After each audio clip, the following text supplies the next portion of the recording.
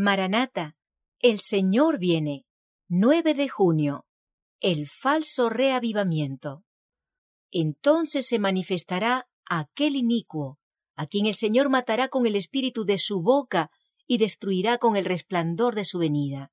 Inicuo, cuyo advenimiento es por obra de Satanás, con gran poder y señales, y prodigios mentirosos. Segunda de Tesalonicenses capítulo 2, versos 8 y 9. El apóstol Pablo en su segunda epístola a los tesalonicenses señala la obra especial de Satanás en el espiritismo como cosa que había de suceder inmediatamente antes de la segunda venida de Cristo. Hablando del segundo advenimiento de Cristo, declara que habría antes obra de Satanás, con gran poder y señales y prodigios mentirosos. Antes que los juicios de Dios caigan finalmente sobre la tierra, habrá entre el pueblo del Señor un avivamiento de la piedad primitiva, cual no se ha visto nunca desde los tiempos apostólicos. El Espíritu y el poder de Dios serán derramados sobre sus hijos.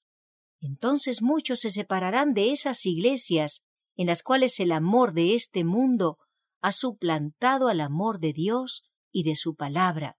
Muchos, tanto ministros como laicos, aceptarán gustosamente esas grandes verdades que Dios ha hecho proclamar en este tiempo, a fin de preparar un pueblo para la segunda venida del Señor.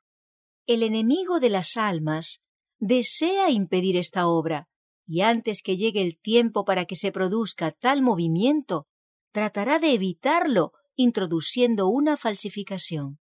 Hará aparecer como que la bendición especial de Dios es derramada sobre las iglesias que pueda colocar bajo su poder seductor. Allí se manifestará lo que se considerará como un gran interés por lo religioso.